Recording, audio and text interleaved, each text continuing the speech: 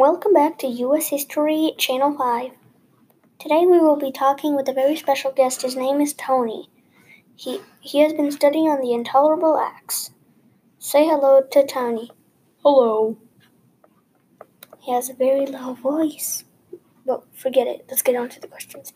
So the first question is for Tony is, when was the Intolerable Acts? Well, it was in the year 1774. And who gave the Intolerable Acts?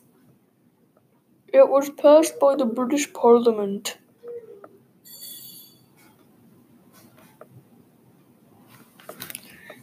And why did they have it? Why did they want to do this with the Intolerable Acts? Well, it was mainly just a punishment for the Boston Tea Party. And how did it get its name? It got its name by American patriots who disagreed with the unfair laws that the British gave.